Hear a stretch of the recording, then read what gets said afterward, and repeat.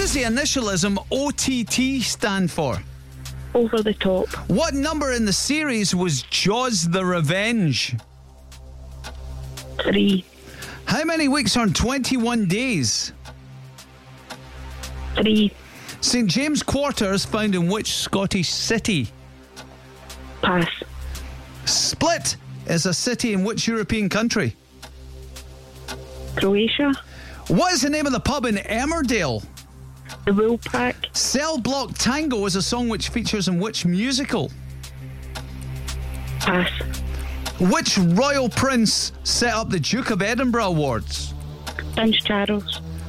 Grand Central Terminal is a station in which US city? New York. Red Bull Salzburg play football in which country? America. St James Quarter is found in which Scottish city? Perth. Cell Block Tango's from which musical?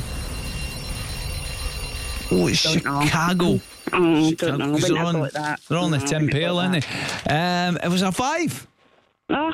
Which is alright because it's tougher when you're on air. You know that way? I know. It's more nerve-wracking. It's a wee bit nerve-wracking, isn't it? It's just one of... I mean, I get nervous when producer John's asking me the questions.